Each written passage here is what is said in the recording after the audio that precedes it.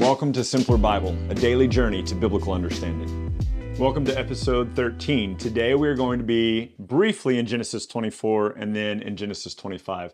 Genesis 24 is one of those stories that it tells the whole story once and then tells it twice in the same chapter. And I don't completely understand that. But anyway, so Genesis 24 and 25, today we're going to meet Rebekah, Isaac's wife, and we're going to learn about their family, the twins that they have, Esau and Jacob, although we tend to say Jacob and Esau because preference is given to Jacob, but we'll talk about that in a minute. Spoilers, I'm already getting ahead of myself. So Abraham is getting old. He's about to die. Remember, he had Isaac when he was 100 years old, and so he's getting up there a little bit, and he needs to find a wife for his son Isaac. So Abraham, we'll find out here in a little bit that Abraham at this point is about 140 years old, okay?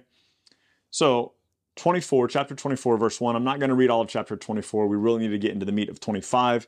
But chapter 24, verse 1, now Abraham was old and well advanced in years, and the Lord had blessed Abraham in all things. Abraham said to his servant, the oldest of his household, who had charge of all that he had, put your hand under my thigh, that I may make you swear by the Lord, the God of heaven and of earth, that you will not take a wife for my son from the daughters of the Canaanites among whom I dwell. So Abraham's dwelling in the future promised land, and he says, don't take a daughter for my son among these people. That will come back later when Moses is preparing the people to go into the promised land, and he tells them, do not marry any of the women of the land. So that's the first time we see that kind of indication that will be repeated in a few hundred years by Moses.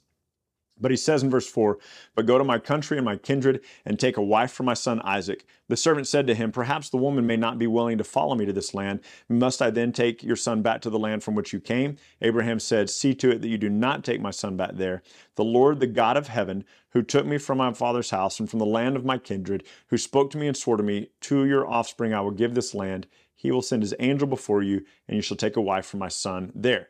And so the servant's going to go. He's going to end up in the land of Nahor. It's a brother of Abraham's, and he's going to end up in this land. He's going to find this woman, a beautiful woman named Rebekah. He's going to ask her who she's from, where she's from, finds out that she is essentially the grandniece or whatever of Abraham, and he's going to be like, man, blessed be God who has led me to the household of my master Abraham. And he's going to put bracelets on Rebekah's arms, and he's going to meet her brother Laban. Laban is her brother. Laban's an important character that we'll see here in a few chapters. And long story short, because it is a very long story, because the narrator tells us what happens, and then the servant tells Laban everything that happens that we literally just read. So it is a very long chapter, and it ends with this in 24:63 with the servant bringing Rebekah back. And it says, Isaac went out to meditate in the field towards the evening, and he lifted up his eyes and saw, and behold, there were camels coming. Rebekah lifted up her eyes, and when she saw Isaac, she dismounted from the camel and said to the servant, who is that man walking in the field to meet us? The servant said, it is my master. So she took her veil and covered herself. And the servant told Isaac all the things that he had done. And Isaac took her and brought her into the house, into the tent of Sarah, his mother. Sarah's dead by this point, and she became his wife, and he loved her. And Isaac was comforted after his mother's death. Now, chapter 25. We need to unpack all this. Very, very important. It says this in verse 1 of chapter 25. Abraham took another wife. Maybe you didn't know that. Sarah dies, and Abraham's like, good riddance. Not really, probably. But he marries another woman named Keturah, and they're going to have 6 sons.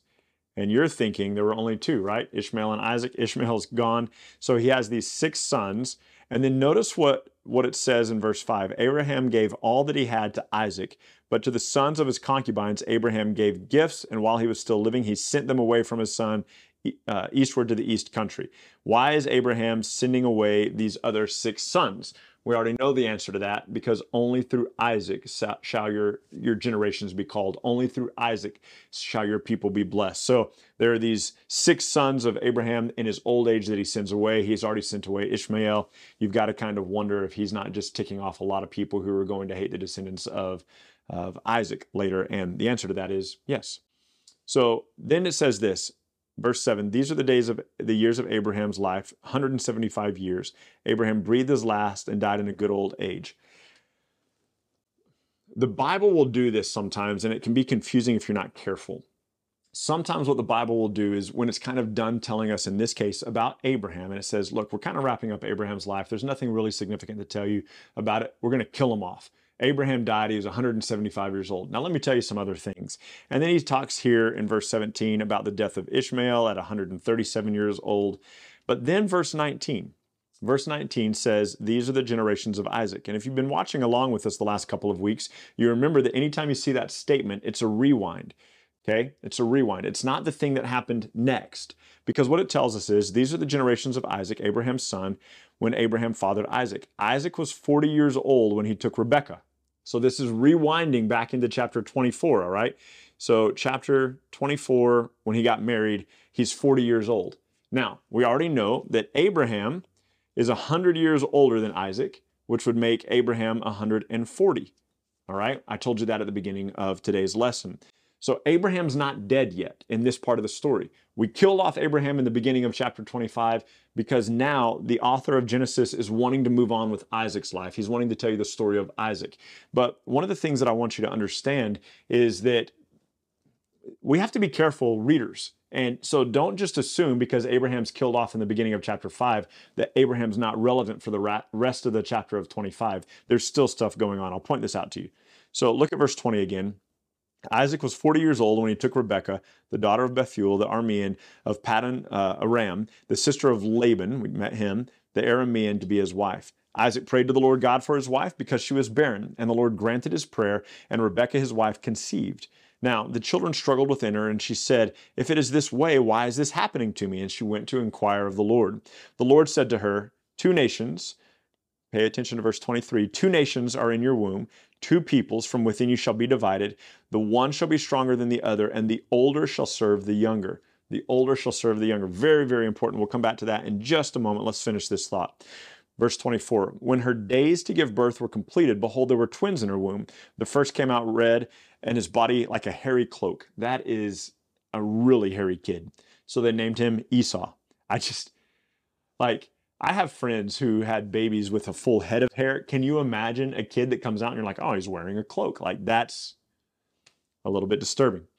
So verse 25, the first came out red, his body hairy like a cloak, so they called his name Esau. Afterward, his brother came out with his hand holding Esau's heel, so his name was called Jacob.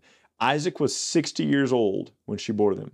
So Isaac is 60 when the twins were born, which means Abraham is 160. We learned earlier in the beginning of this chapter, Abraham died when he was 175. So did Abraham get to meet his grandkids? Yes. Got to spend 15 years with his grandkids. Why then did they kill Abraham off at the beginning of chapter 25? Because the author is going, we're done talking about Abraham. It's time to talk about Isaac now. That's all that's happened, which is why that statement in there, now these are the generations of Isaac, is a rewind statement. Remember to think of it that way. Now, what is significant about this? A couple of things. One, two nations are in your womb, two people. One will be stronger. Esau will be stronger than Jacob, but the older will serve the younger. This is counter to the culture where the firstborn was the one who received the birthright, where the firstborn was the one who received the inheritance. And God tells Rebekah, he tells her, look, the older is going to serve the younger, meaning that the second-born son is going to have the lineage, and the second-born son is going to be the one through whom the promise of God is continued. Why does that matter? Well, Abraham had two sons. We're not going to count the other six. He had two sons, one by his own will and one by the promise of God. And it was the second-born son by which the blessing came. So the firstborn son did not receive the blessing. The second-born son did. Here we have Jacob and Esau being born. Esau, the firstborn, comes out, and then Jacob grabbing his heel, and yet it will be switched so that Jacob is the one who is given preeminence, and Esau is given kind of, I don't know, the shrug off, kind of, he's just dismissed. And so the Bible will later say, Jacob I have loved and Esau I have hated. We can talk about that, and we'll talk about that in the future.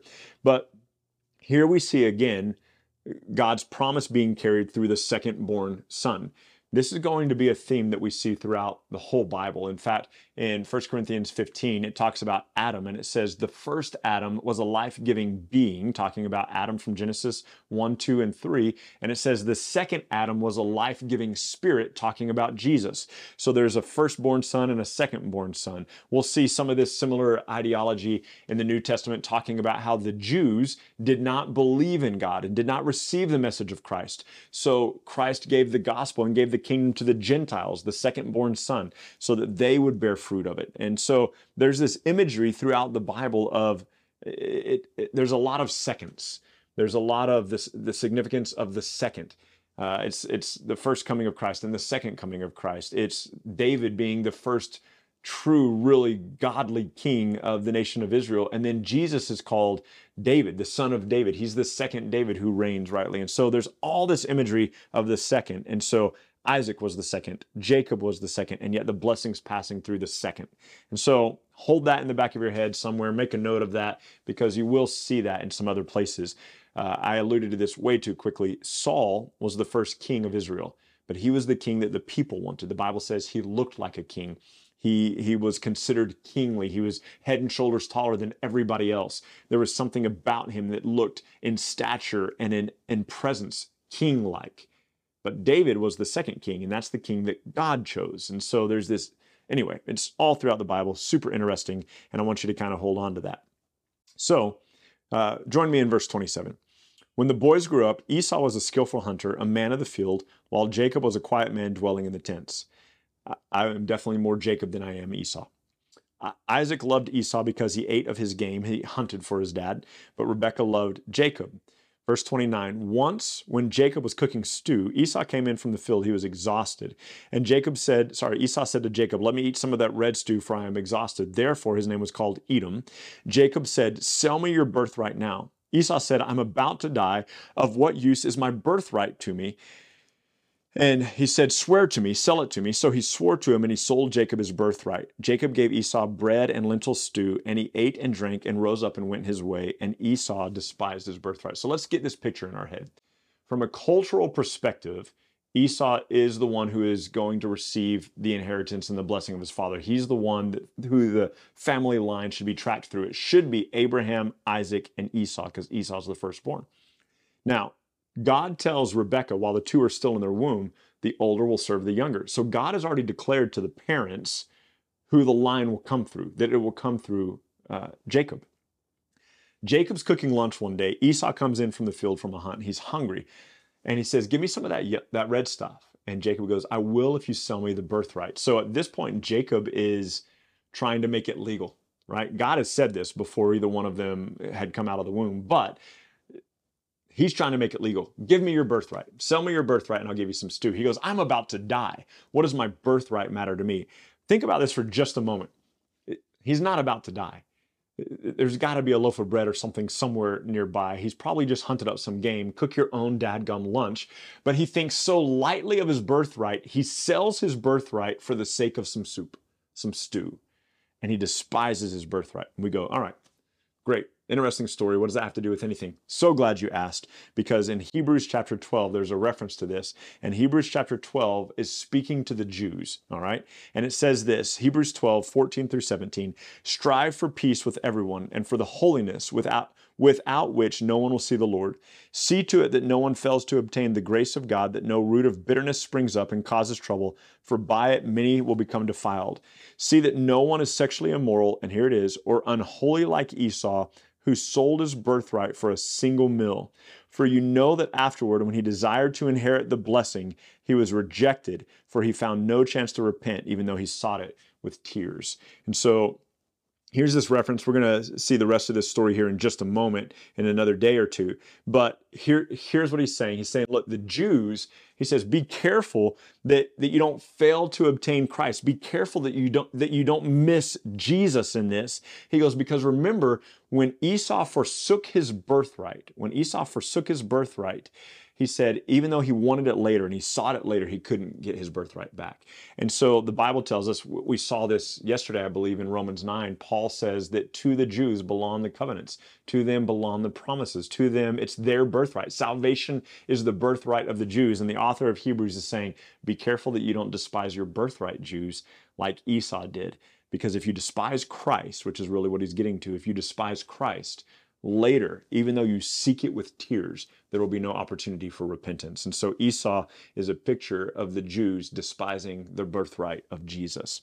And again, the second son is here in Jacob. And so hope that stirs up your brain a little bit, gives you some things to think about.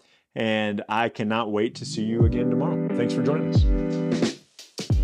Thank you so much for journeying with us today at Simpler Bible through another section of Scripture where we come to know and understand God a little bit better. Look, if you're brand new to Simpler Bible, we have all sorts of resources available for you. Go to our website, simplerbible.com, and there you can find these videos, you can find our podcast, you can find links to our social media, and you can even find a blog post with additional scriptures if you want to go into a little bit more study than we had time to cover in this podcast and video today. We hope that this tool will be exactly that for you, a tool. Not something that replaces your daily walk with God, but something that enhances your daily walk with God and helps you to know and enjoy Him more. Thank you so much for being part of this, and we'll see you again tomorrow.